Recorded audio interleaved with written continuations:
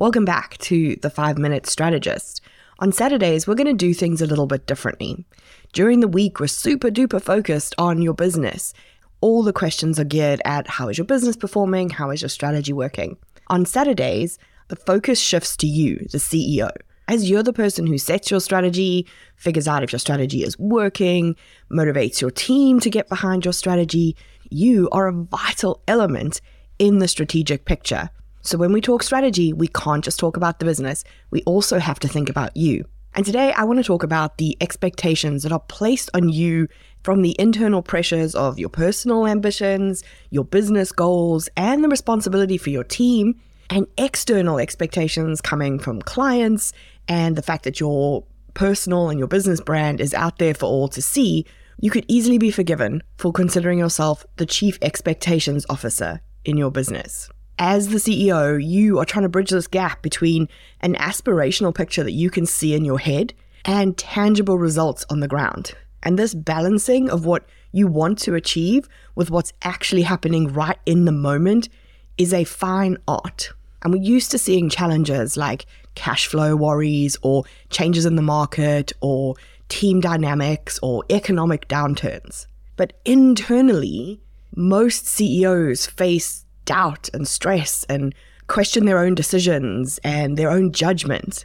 And when it comes time to develop a strategy, we think we're focused on those traditional business challenges like the cash flow. But the reality is, when we come to develop a strategy, it's often those internal struggles that intensify, because you're not just planning for the success of the business. You're also planning for the pressure of living up to all those expectations around you.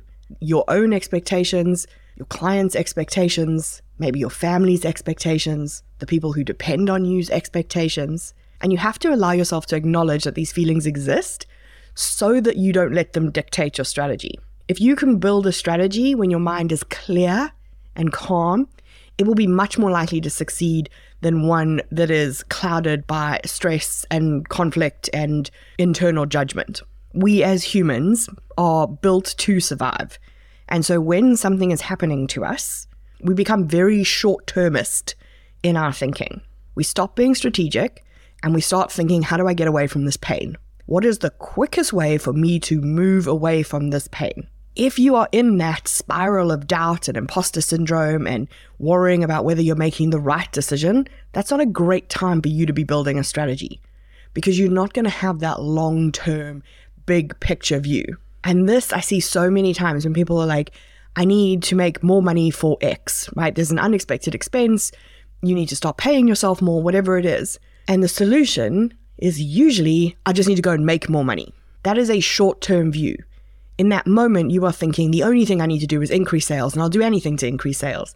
And this is where we start to overpromise things we can't deliver. We sell beyond our capacity. Everything is driven to that short-term solution that we think we found of make more money, when the strategic solution is often way more complicated, because you do need to consider, can you deliver what you're selling? Have you got the right offer? Can your team deliver it? Are your clients actually after that thing that you're selling? Now, pressure is a given, right? You're running a business. I'm not saying that at any point that you should get to a point where you're like, la, I feel no stress whatsoever. That's really unrealistic. So you have to get used to the fact that you have all of these expectations on you, but you need to find a way that you can manage them so that you can continue to perform. And that might mean you need to be really clear on your vision and your strategy and where you're going, and be able to bat the external expectations out of the way if they don't match the picture. Or it might mean that you need to deal with your own internal expectations about yourself, or what you're thinking about yourself, or feeling about how you're doing in your job as CEO.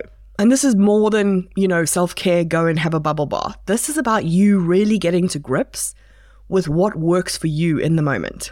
And you need to be able to find that for yourself. You need to find what helps you maintain focus when all of these expectations are flying at you. What helps you lead your team in those moments. You need to build your very own little personal strategy for expectation management. You need to think about where are they all going to come from, which of them are valid. For clients, if they've got expectations, do you want to create a feedback loop so that is considered before it becomes an emergency? However, maybe some troll on Instagram's expectations of you are irrelevant. So how will you bat those out of your way so that you can keep going? Sometimes the most valuable assessment that you can give your business is to ask yourself the question, how do you manage the internal and external expectations placed on you as the CEO of your business?